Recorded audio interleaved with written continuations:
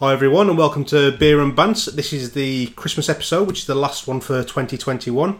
I'm here as normal. My name is Chris and joining me this time is Kev. Out the bushes again. Hello. Merry Christmas. That sounded a little bit forced. It did. Right, so we'll go straight into our tried and tested for this episode, which is from Wye Valley and it is Buttyback. Now, surprisingly, you've never actually had this before, have you?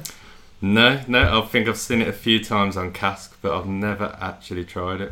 Well, I'll let you have a bit of a smell and a take while I go through the actual bottle. So it's a premium ale, it's 4.5%. Most people, I mean, especially in the Midlands, but maybe a bit further afield, you may be able to get it in some of your kind of like traditional ale places.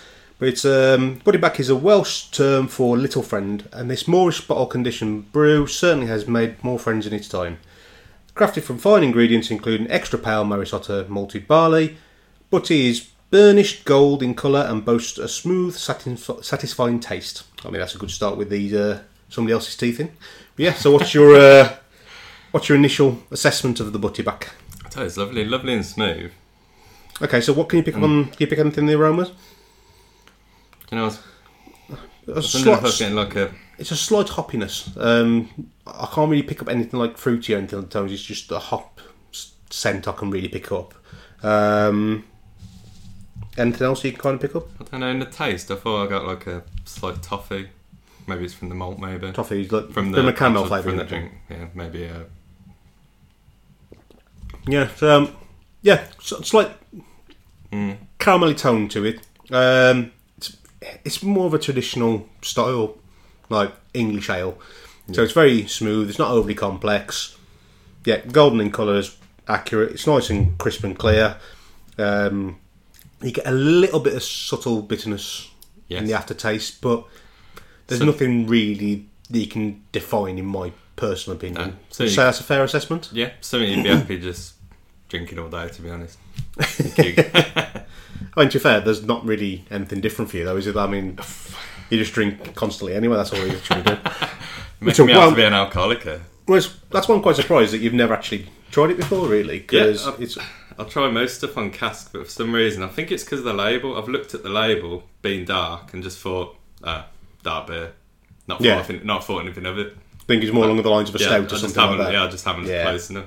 Yeah, but next time I see it, I'll definitely try it on cask. Well, neither one of us are particularly big stout drinkers anyway, always, so I don't kind of understand that logic. It did take me a while before I tried it. Like, my family members try it all the while. Like, they really enjoy it, but sometimes you've got to be drawn in, and you're either drawn in by looking at the beer itself, or you get drawn in by the label, don't you? So, you know, it's one of those ones like, yeah, if there's something more exciting, I'm naturally going to get drawn to that anyway. So, but yeah, so that's Buttyback. Always a classic. If you get a chance to try it, or if you haven't tried it before, I think it's a really pleasant drink. Possibly on the similar sort of lines as like Tribute, as I was saying before we started recording.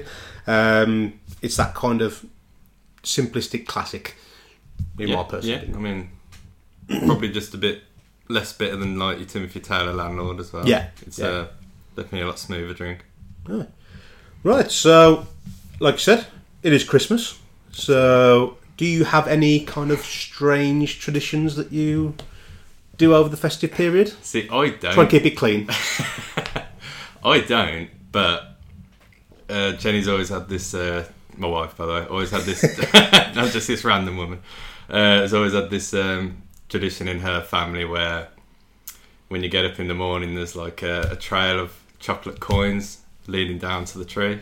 What, the leprechauns? I don't know.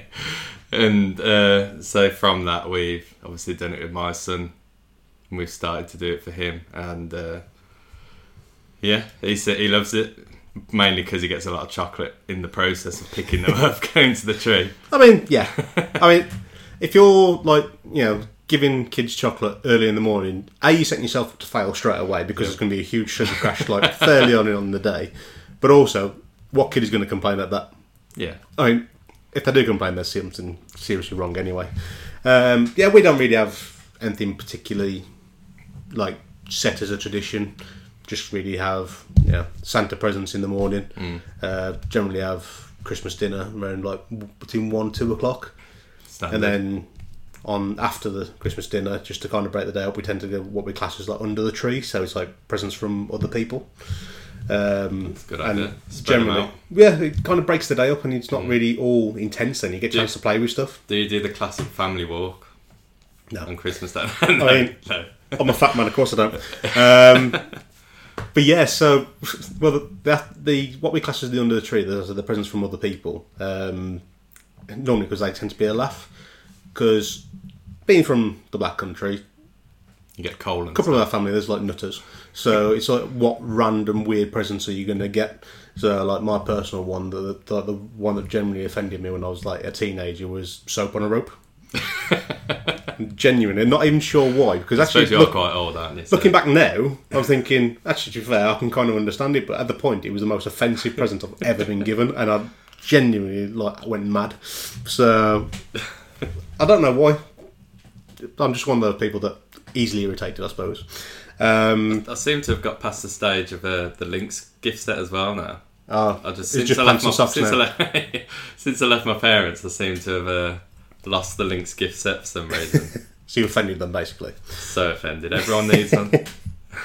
Well, along the lines of Christmas traditions, I actually discovered a Christmas tradition that is based in Ireland that I'd never heard about before, but it sounds absolutely epic. Okay. And basically, around Dublin, they do something called the 12 Pubs of Christmas. Have you heard of it at all? No, but I think I can get on board. Yeah, so basically, the idea is that you just go over, like, there's always 12 different pubs that they pick, and you like work your way through in one night. But they have, like, set rules, and then they have things that can be adapted for each pub. So the set rules are always, everyone has to have Christmas jumpers. The more outrageous and the more embarrassing is, the better. Other Christmas-related paraphernalia is encouraged. You have to have at least one drink in each pub, which is usually a pint. Yeah. And then there's one rule, which are the adaptable things that has to be enforced in each pub as they go along. Okay. Who makes the rule up there? Well, you can just decide before you start. Okay. However, there's different ones. Right. So some of the ones you can select from are accents. So just putting everyone that's speaking like a foreign accent. So offensive. So partners. So we have to link arms with your partner, and you have to stay linked for the entire duration of it. Right. Okay, so that means if you're going for a waz, you got someone to hold it. Arm in arm. No swearing, which I can imagine early on, not so bad.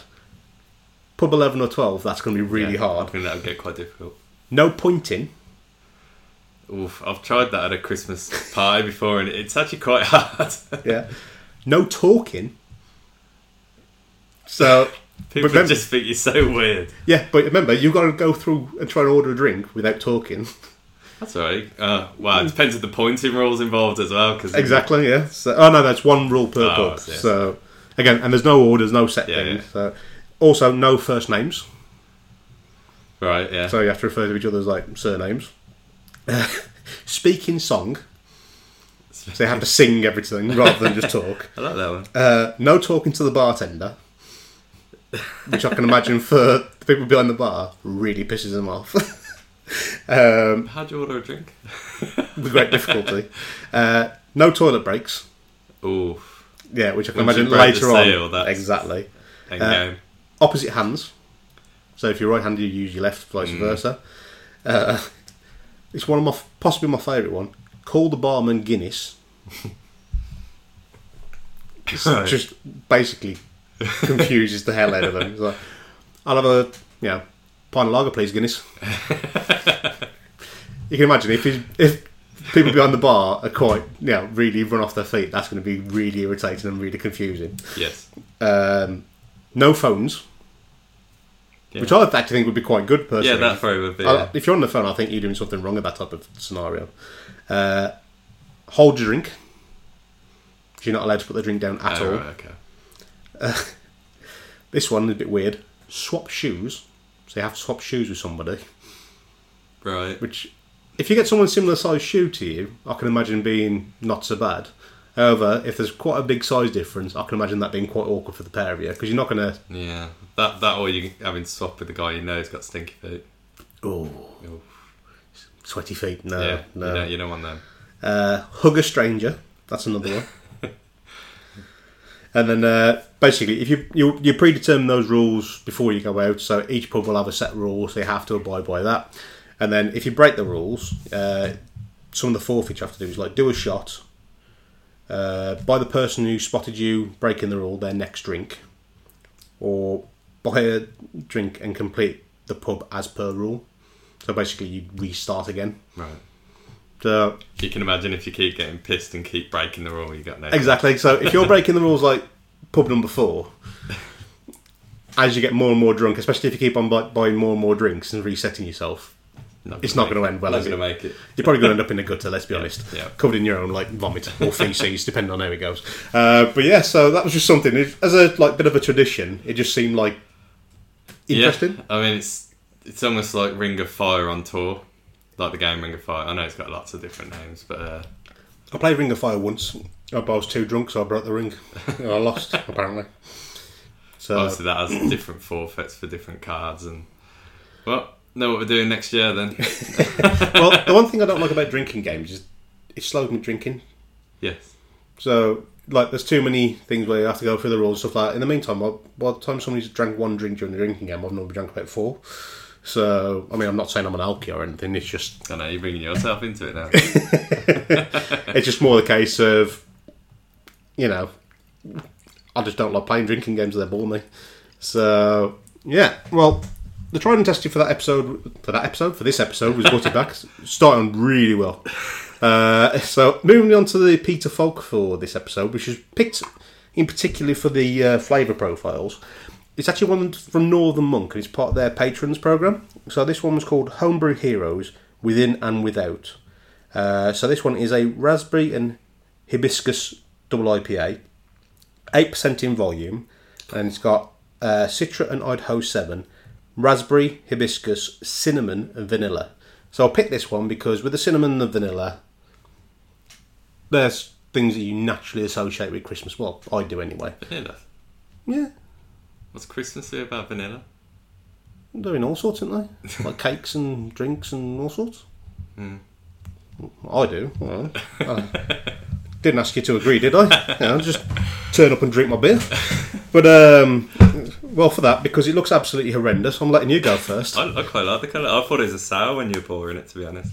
Well, let's say double IPA, 8%, with the colour of a sour. It's definitely going to be an interesting one. So, as I was pouring it, it's very much like a deep red colour. Probably, would you say more like a blood orange kind of colourish? That type of, like, there's like a San Pellegrino, which is like that type of colour as you pour it. Obviously, it's not going to be lovely. Is it? Mm. And so you're sitting there with quite a smug face, holding the glass in the air. I'm looking at the colour, it's lovely. I'd love to be able to make a beer with this. So, here we go.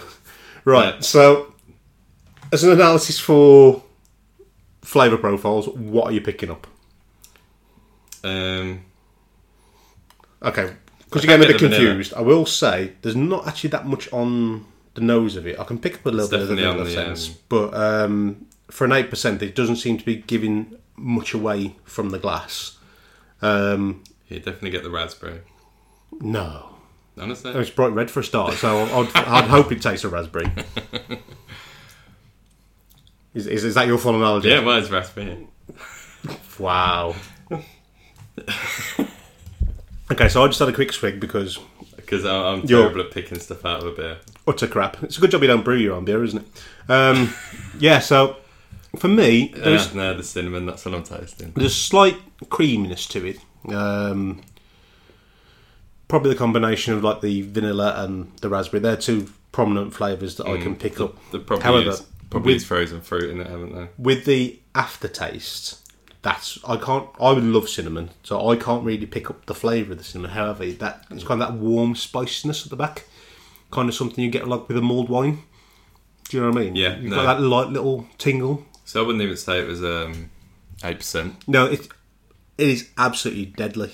Because 8%, you would drink that like it's pop. Absolutely. And before you know it, your legs don't work and you're breaking into your neighbour's house because you got confused which house you live in. Yeah, and so it just doesn't taste anything like an 8%. I can't believe it. I love your analysis of things. I forgot shit they were. Right, so yeah, so that one's the patrons product. That's like I was naturally drawn to it because of the hibiscus. I don't think I've actually had anything with the hibiscus in before, and because of the different flavour profiles, it just looked intriguing. And I thought for this time of year, it just seems perfect to me. And it's actually it is a very, very pleasant drink. Very, very dangerous though. I will warn you before you start. Right, so bit of a subject that I was going to get your opinion on, which is quite funny because I knew you'd love to talk about it. So when I asked you about your opinions about what subjects you could talk about, the first thing you said was this one. I mean, I managed to shove it on just to keep you a bit of a element of surprise. But Formula One. Get lost. Genuinely. You hate Formula One then? I mean, to be honest, I'll be completely honest. I'm not a massive lover of Formula One. I grew up when Formula One was good. So I watched the likes of Ayrton Senna, Damon Hill, David Coulthard, Mika Hakkinen, Michael Schumacher, Johnny Herbert, Eddie Irvine, Rubens Barrichello. Like, that was my era. I loved it. What don't you like about it now? I stopped watching it when they removed refueling. Right. Because for me, they removed it. It then basically made racing dull. There was no element to the changeovers being particularly, exciting. So then they started messing with the tyre compounds, so they naturally just fell apart in order to create drama that wasn't really there.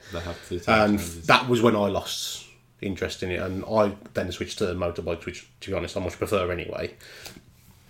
Because of the whole hype of everything that's been going on over the last couple of races, and let's face it, there's not really much to do at the moment because, impending lockdown again. I have been keeping on top of the actual races, and I have watched the last 4. I think everybody now knows that Lewis Hamilton got pipped on the last lap. Max Verstappen has won the championship, stopping Lewis winning a record 8th title. Yeah. So I was kind of actually more intrigued about what as a genuine fan who watches it all the time, what was your take on the way? Because there's obviously been a lot of controversy about the way in which it ended. Yeah. I mean, for me, Formula One probably hasn't been at its peak for a while now, but this season, because Verstappen and Hamilton have been so close, there's just been so much more excitement. I mean, like, not even the last race, the previous one to that, obviously there was the whole thing about, I think Verstappen had to give back the place to Hamilton twice or something, and Hamilton went into the back of him, and it was aiming to give back a place, and then instantly was trying to overtake, so he could instantly gain it back. Say he'd given it and then fight for the position again, but then it wasn't communicated well, and the communication hadn't gone from the stewards to Mercedes to then relay to the driver.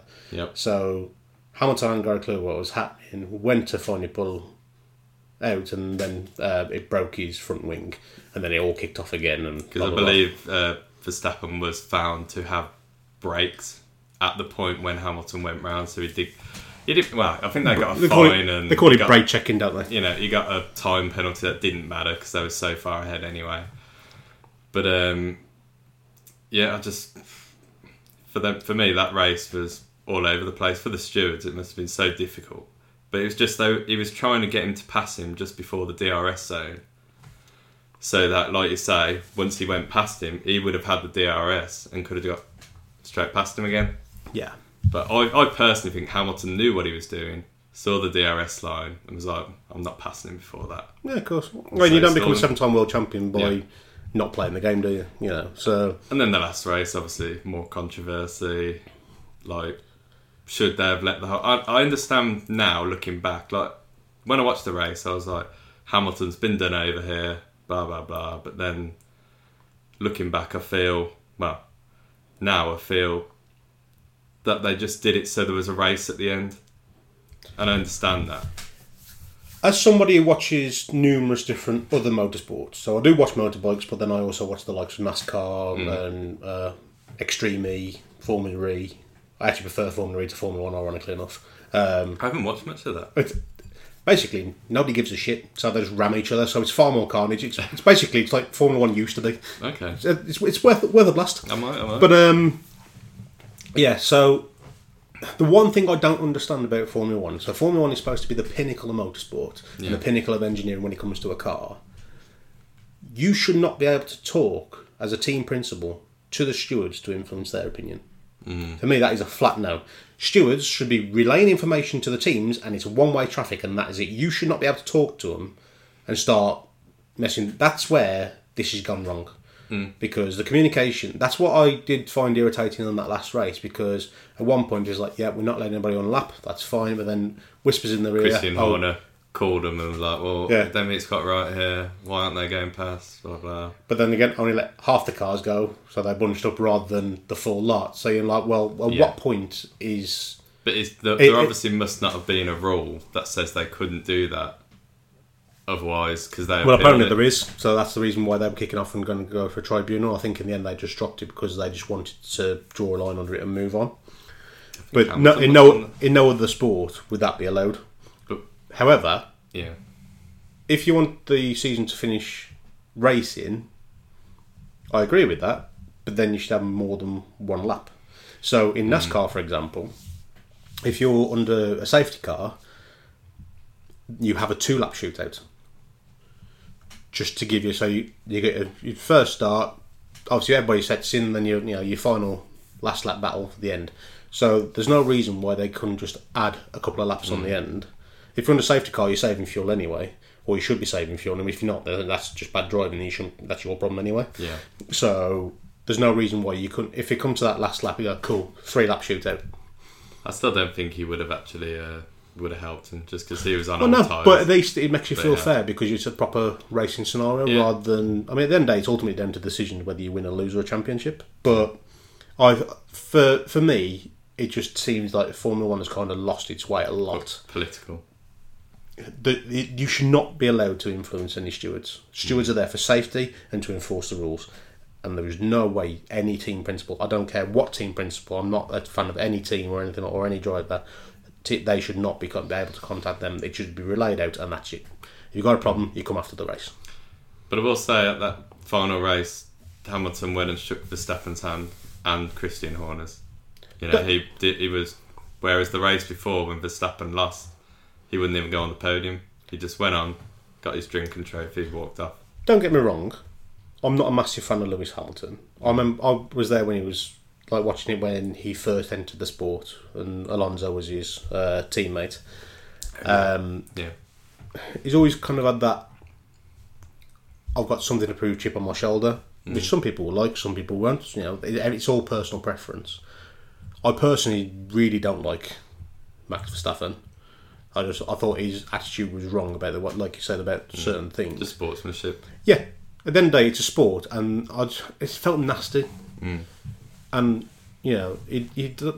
in lots of other sports, you can have challenges, you can have run-ins, and you can walk up, start punching each other in the face. That's just part and parcel of what the sports are. But you do it with dignity. Do you know what I mean? If you have fisticuffs, cool. Next race, it's all forgotten. Shake hand. Even if you hate each other, it's still a good showmanship for fans, isn't it? Absolutely. And I think that's one thing that was really lost in this particular championship. But I say that's my personal opinion. Yeah. Nobody else's, and that's all I can ever give. However, have you actually watched any Extreme E yet? No. Okay, do you know what Extreme E is? I know what Formula E is, the same thing, I presume. No. So Formula E essentially is the electronic version of Formula One. Like I said, it's people who've been Formula One drivers, stuff like that. So like Sebastian Buemi and someone else is going into it this year. I can't remember who it is. But yeah, Formula E I actually find quite fun, but it is essentially just a bit more feisty version of Formula One because the cars are a bit closer. Right. Extreme E, that's completely different. So Extreme E is... It's two things. So it's a bit kind of like rallycross. Well, no, it's a bit more like rally, but in fully electric vehicles. And it's two things. A, for the racing, but B, to also highlights the environmental impacts that we're having. So they purposely go to extreme areas where environmental where they've been damaged. impact have been damaged to highlight the issues. So last week was actually in Dorset because of the biodiversity issue that we have. Because obviously, like again, less Greenland and stuff like that. Right. They've been to the Arctic Circle. They've been to the desert because the desert's warming up. You know, so it's one of those things that actually, as a sport, it's fun to watch because they are a bit mental. It's got that proper rally vibe, and because the cars have got such a limited battery life as well. Yeah. Essentially, they do like 3-lap shootouts. So they haven't got to save the battery or anything like that. It's literally just full hammer. Yeah. So 3-lap shootouts. You have a male and a female driver, and they both have to race. Mm-hmm. And they alternate who does 2 and who does 1, depending on which race it is. Because lap shootouts, like literally, they watch the one race, then like the start line's like quite wide, and it goes literally to one narrow channel, and 2 cars like fighting for the same space. Didn't end well. So the back end of the one car come flying off, and then like the front end of the third car was damaged. And as it come to like a jump, as the car launched, you literally just saw the whole front of the car just come flying up, hit the windscreen, and like from inside the cab you couldn't see a thing. You're like, so hold on a minute, I'm doing about 80 miles an hour over a jump. Can't see a thing. As soon as it landed, fortunately the front of the car just fell off. But but like yeah, it's actually quite an exciting setup the way it does. Yeah, I'll have to definitely tune in. Well, the couple of teams that have been like set up by, you got the Jenson Button set up a team. Yeah, Lewis Hamilton, Nico Rosberg, like who is it? You got Chip Ganassi from NASCAR Series. Well, they're just like the team, in a sense, the team principals or whatever. Yeah, they don't race in it. No, they own the teams. It's crazy. So, like in Lewis Hamilton's team, it's got like Sebastian Loeb, who I personally think is one of the greatest drivers of all time. Oh yeah. You know, like pretty much unstoppable in the rally stages. You know, I mean, obviously he's a much older man now, but his skill level isn't any less. And the actual ending was the top 2 teams were level on points, but the Rosberg team won the championship because they won more races. Yeah. Because of the extremity of it. Like, you know, if you have a puncture or something like that, you've literally got drivers climbing out the cab with like portable drill, just taking the bolts off, whacking a new like tire on, driving. No, it's like it's got that real extreme rally vibe to it, but with short, sharp races. So thinking like kind of like a rally version, like Speedway. Do you know what I mean? It's that kind of element to it. Yeah, but if you haven't tried it, it's definitely worth a blast. What's it on? Well, actually, it was on BT Sports, Sky Sports Mix, so the free one. So oh wait, I got the mix one. Yeah, so it's been on that. It's been on ITV. Okay. So actually, there's things you can catch up. So if you actually want to, I mean, over the Christmas period, let's face it, first couple of days will be banging, and after that, it'll be utter dog shit for a week. So if you've got nothing else to watch, you know, whack it. I might, to be honest, definitely. Sounds really good. I personally enjoyed it, but again, it all depends on, you know, what type of stuff you're into. But anything with an engine, for me, I'll quite happily watch. Give anything a try. Steady. Easy. I know you've had a couple of beers, mate, but it's, let's not go down that route yet. The night's still young. Yeah, but we're not. Right, so the Patrons Project one was the Peter Falk for this episode. Very, very pleasant, very enjoyable. Fruitiness, very, very subtle bitterness. I personally think was a well-rounded drink, and I think perfect for this time of year. Would you agree? Yeah, really surprised me. Okay, so moving on to Around the World for this episode. So this is called Pirat, which is a triple hopped Belgian beer. So it's 10.5%.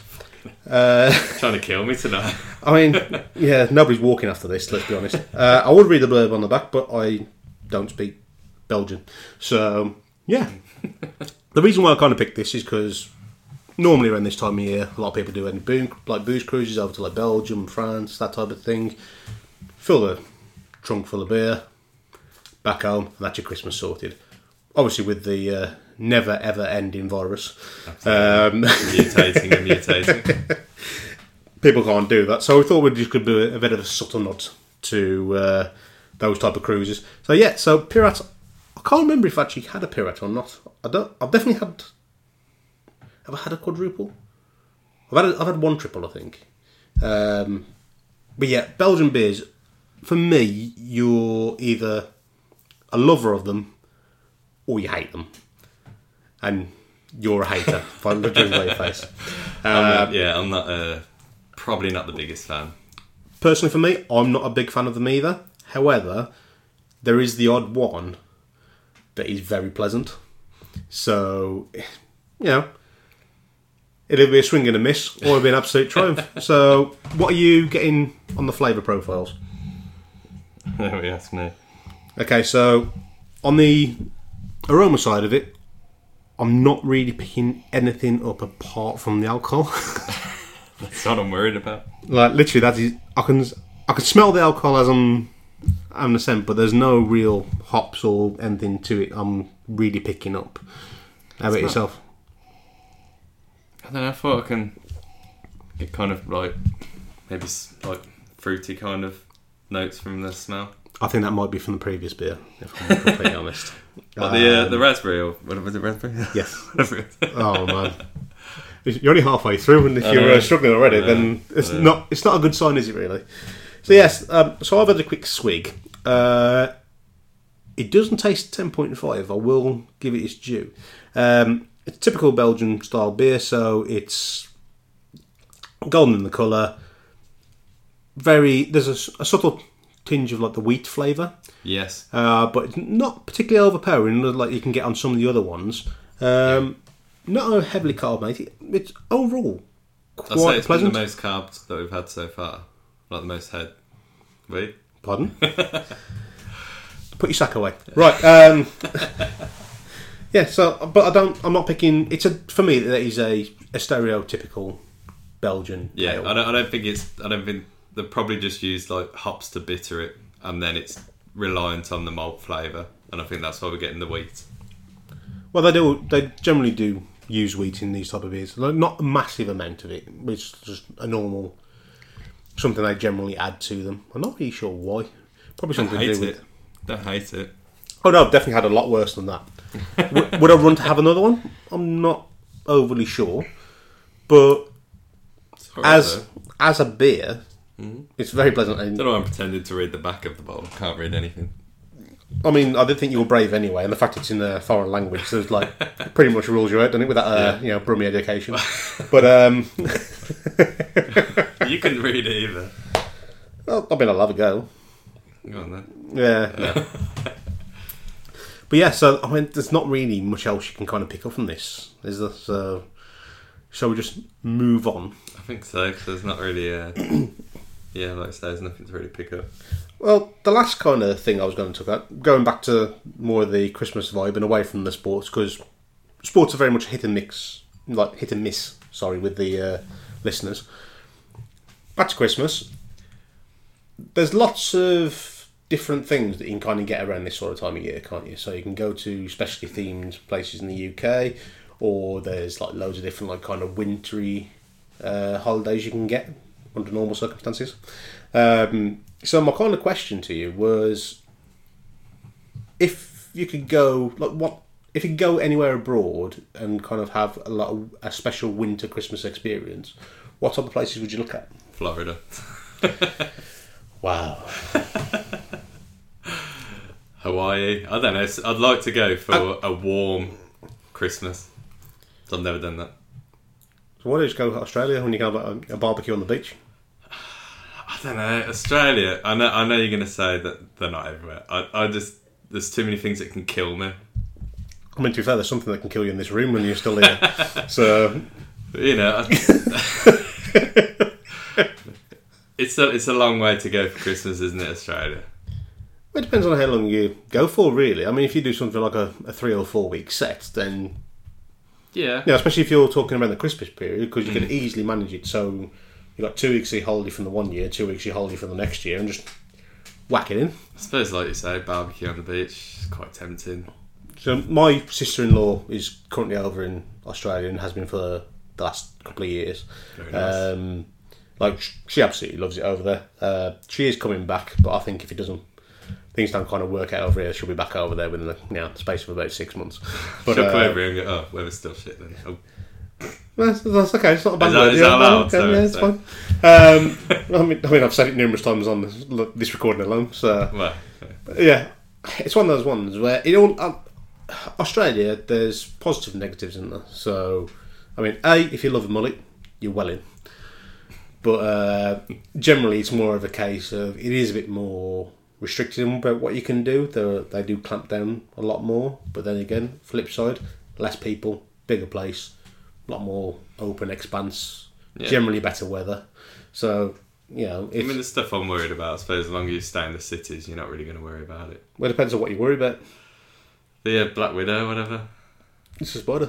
Yeah, I know, but it can kill you. Well, I suppose they're probably more prepared for it over there. They've probably got anti-venom and stuff like that, yeah. All sorts. Yeah, what happens if a snake bites you? What happens if you're not paying attention and a crocodile takes your leg off? I mean, if you do that thing, you could walk out of here and get hit by a bus. For me, I'm very much one of those people. There's no point worrying about stuff. It's going to get you. It's going to get you. So crack on and enjoy yourself. That's generally more my. What that spider is. You can get like this camel spider. That's it. They're like flipping. I'm not a massive fan of spiders, and they're like as big as a dog. I mean, a little bit. Maybe a chihuahua, but that's not a dog anyway. Really. Exaggerating there, but yeah. Actually, for me, if I was going to do something around the kind of winter idea, I would want to go like proper winter. Okay, what like Iceland does? Yeah, Iceland. I've always been massively intrigued by. Take a loan out. That's all. One of my closest friends have been. They absolutely loved it. But they said it mentally expensive. Yeah. But loved every single second of it because it's got no choice once you're there. It's just a nice quality of life. And when you go there, it is more chilled. There's beautiful scenery. There's so much you can do. And you're like, I mean, was it over 95% of the whole population lives in one city? So you got a whole island pretty much to just go and do whatever the hell you want. It's ridiculous, isn't it? Yeah. Some of the other places, Sweden is one that can like kind of pop up because they've got the woodlands like further up north and stuff like that. I probably wouldn't think of Sweden, to be fair. But I've been to Sweden. Wasn't massively sold on it. No. It was nice, but it was pleasant, and that is about it. What about Norway? I'm very intrigued with Norway. I do want to do Norway. My wife has been. She's done a cruise along the Norwegian coast, which ironically enough was supposed to be her friend's honeymoon. But after they got married, the husband and the wife had a massive falling out, so my wife ended up going on the honeymoon with her friend. Wow. Across Norway. So very lucky her. Top quality choices there, wasn't it? Yeah. Say no more on that one. But yeah, Norway's again very, very expensive. But I was watching a program, I think it was on Channel 5. It was like Christmas Cruise, and it was like kind of showing you that some of the boats going through the fjords, but as it's frozen, the boat's basically acting like an icebreaker, so it's breaking the ice as you go through. And it just looks absolutely stunning, looks absolutely beautiful. My wife's parents did Alaska, and the amount of pictures and videos I got, and just watching them going, you absolute.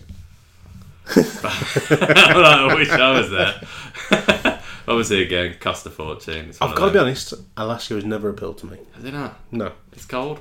I would do... It was a cruise, but yeah. I'd do Canada. I've always wanted to do Canada.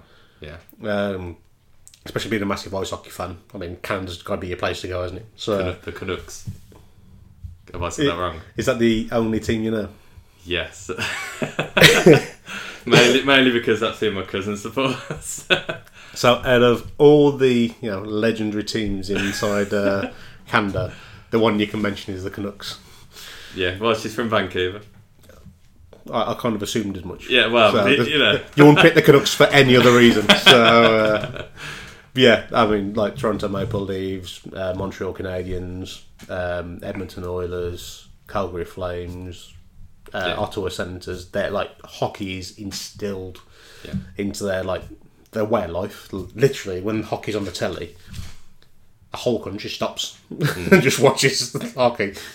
Genuinely, I mean, it's one of the things. It's a stereotype that people go, Oh, they always eat donuts and stuff for the hockey, but it is genuinely a thing. Do they? I've never heard they eat donuts. What do you mean you've never heard they eat donuts? That's the whole... It's like literally the biggest I stereotype. thought it was just the police that stereotype. No, that's America. Two different countries. Yes, let's I not. know. We do have American listeners. Let's not offend them straight away. Sorry. Yeah, no. Just offend the Canadians. Yeah, so American policemen eat donuts. Generally, Canada as a whole I thought we eats weren't donuts. offending them. Oh, jeez. Right, so, but yeah. One of the other places I actually really intrigued in going to is Finland. Nice. Now, I do know some people who've been there because they actually do a proper Lapland setup, don't they? Oh, right. They did I think, was it Gordon, Gino and Fred? Yeah. Like they did God, I love that show. Oh, it's brilliant. They did a special Christmas trip, which I think was around in Finland because they did the whole Northern Lights thing and Santa's Grotto and that type of thing. Yeah. I know people who've been there on like a special like trip for it as well, and every person has said it's absolutely stunning. Yeah, and I think it's one of the things. I think the extreme cold, but combined with the ambience of the Northern Lights, the Christmas vibes, having the Santa thing. For me, it's one of the things. It's got to be an experience that I think most people need to experience at some point in their life. Whole new feel to it. I think for me, it's got to be it's kind of like a bucket list. You know what I mean? Like I would want to do Australia. I want to do New Zealand. I want to do Canada. But then again, I do want to do some of the extreme cold. You know, take my kids to go and see Lapland, to see Santa there and there's with the elves, blah, blah, blah, blah. I think it's just something that... It's a special thing that will make memories for a whole lifetime. Does that make sense? Yeah, I think I'll wait till probably my son's a bit older or something and then... Well, 30, so I can pay for himself. I don't remember anything when I was that young. You don't remember anything, no? I know, exactly. That's it, Dora the Explorer. Is that it? Where did that come from? Oh, apparently you've triggered the Oops. internet device. My mistake. No, that's Dora the Explorer. I was getting mixed up. What are you calling it? I said Dory the Explorer. Well, Dory's the fish from Yeah, Finding I know Nemo. the fish, yeah. Oh dear. Well, this is what this what is it? The Pirate. pirate's doing to me. I don't think it's anything to do with that. Oh, someone needs lessons in pouring. I don't actually see you offering to pour a beer at any point. I don't want to, interrupt your vibe. I don't think there's a vibe. It's just get it in the glass, innit, really? Because I'm especially with this next one coming up. But yeah, Pirat Triple Hop. Actually, surprisingly pleasant for the it was okay. Especially for the alcoholic volume that was in there. I mean, I was expecting like Paint Stripper, if I'm honest. But yeah, so that was Pirat. Now, the wild card for this episode. This one is from Turning Point Brew Company and is called Milk Foley. So it's a strawberry and cream pale. Now, initially when I bought this, I thought it was going to be a stout, and it clearly isn't. It's 6.3%. Yep. Now, I will state straight from the off, I hate strawberries. So, this should be an interesting wild card, just to say the least. I was hoping for a different colour, I'm going to be honest. Yeah, it looks more like a kind of traditional pale and IPA, really, isn't it? I was hoping for a red mist. When you... Wow. I'll say when they take in a bit of a whiff. I mean, even I can pick that up. Yeah. It's kind of got... the one thing I do notice with a lot of things that say, like, milkshake or cream in the beers is... It's just a sour. There's a sourness on the smell and generally a sourness on the taste. I mean, that may be just something I personally pick up, but it just seems to be a constant theme. And just by having a smell of that, I don't think it's going to be anything different. As I combine with the strawberry, I'm really not expecting a lot from this whatsoever. Would you agree on the aroma of it? Yeah, I know what you're saying. It's definitely got the sour smell. Okay, well, I'll let you have a quick swig. So it says, a big sweet pale ale with lashings of strawberries and cream, a milkshake for all mankind. Suitable for vegetarians. Well, it wasn't going to be vegans, was it, with the cream in it? So, your face. I mean, it's what it says on the tin. It's just not very nice. I'm not gonna lie. It does. You can smell the fruitiness. It smells nicer than it tastes. Oh, oh dear. Yeah. So well, I can. And there is no sourness. Oh, is there not? In my opinion, there isn't. Okay. It's just generally horrible. Oh, jeez.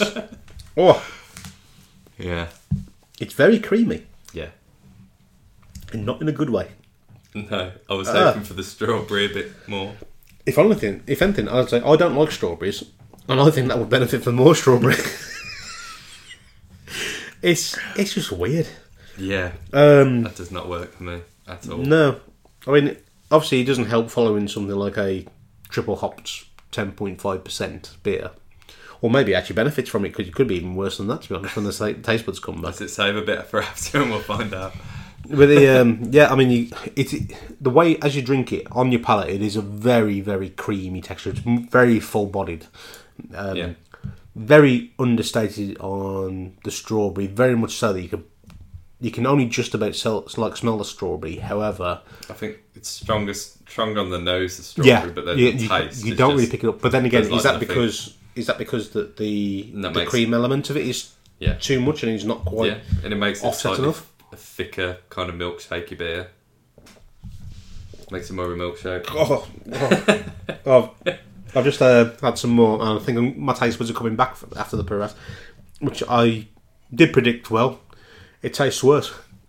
It doesn't know what it wants to be, and these are the type of beers that I've mentioned many times previously that they are done as a gimmick just to get you to buy them to try. It's not something you'll go to all the time. And to be fair, most people will not drink more than one can of that. The other person will think, actually, that's really nice, and will drink loads of it. I mean, like, you would look at that and go, stout, and I wouldn't even pick it up. Yeah, so I looked at it and thought, stout. I was like, that's going to annoy somebody. So I'll buy it. But I genuinely think it'd actually been more exciting if it was a stout. A stout with some strawberry and cream in it might have actually balanced quite well. It's just a mismatch. There's no. It's just not well balanced. So yes, you get that creaminess. You'd hardly get any strawberry. You get the bitterness at the end. It's just a wave. Just not up and down. No, it's very disappointing if I'm honest. But then again, we know what these things are. That's the reason why we buy them, just because it's something random. But yeah, I don't think there's really much more I can say about that. Yeah, I mean, it says there's lashings of strawberries and cream in there apparently. Well, there might be lashings of cream, not much of strawberry. So, right, as you are the guest, you get to put your worst beer all the way through to your best beers. So I will let you start with your worst one. I wonder what it'll be. I wonder. It's definitely going to be the beer we have just had, Milk Foley, because it is rancid. I mean, to be fair though, Milk Foley is a name based on a wrestler, I believe, Mick Foley. Hence the whole Czech thing, and I do believe he had that whole like hillbilly, dirty vibe to him. So it kind of makes sense with the beer why they've kind of done it. But they should have let him try it before they put his name on it. Ain't fair with the state of him. He might not even be alive anymore. But it was a bit of a loon. You can't argue then. My next one is the Perrier. Okay, so Perrier, the triple hop in third place. I mean, it was it was wheaty, but that was pretty much it for me.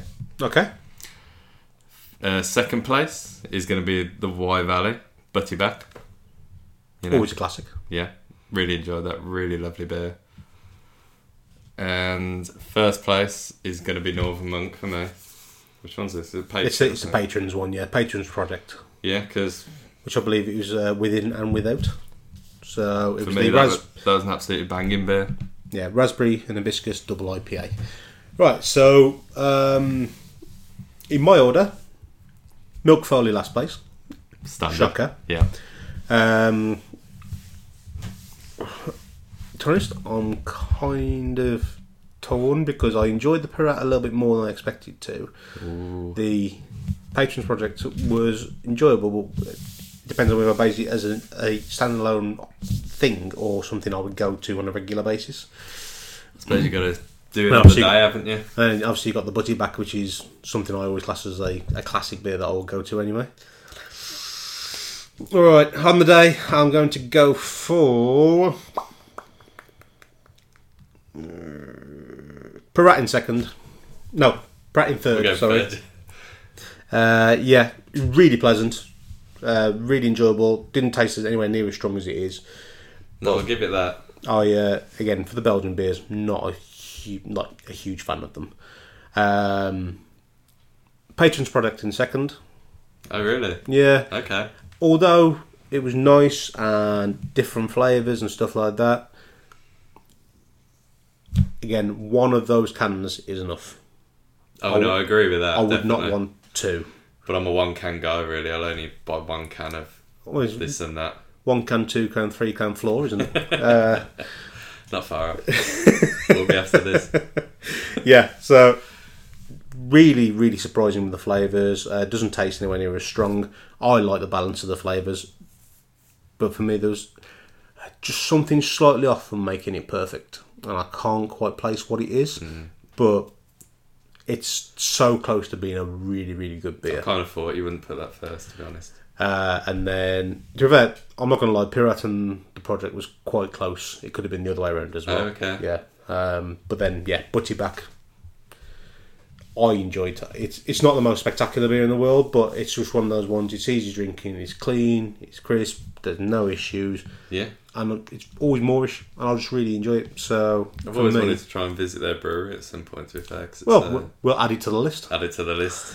Right, so yeah, thank you very much for joining us again.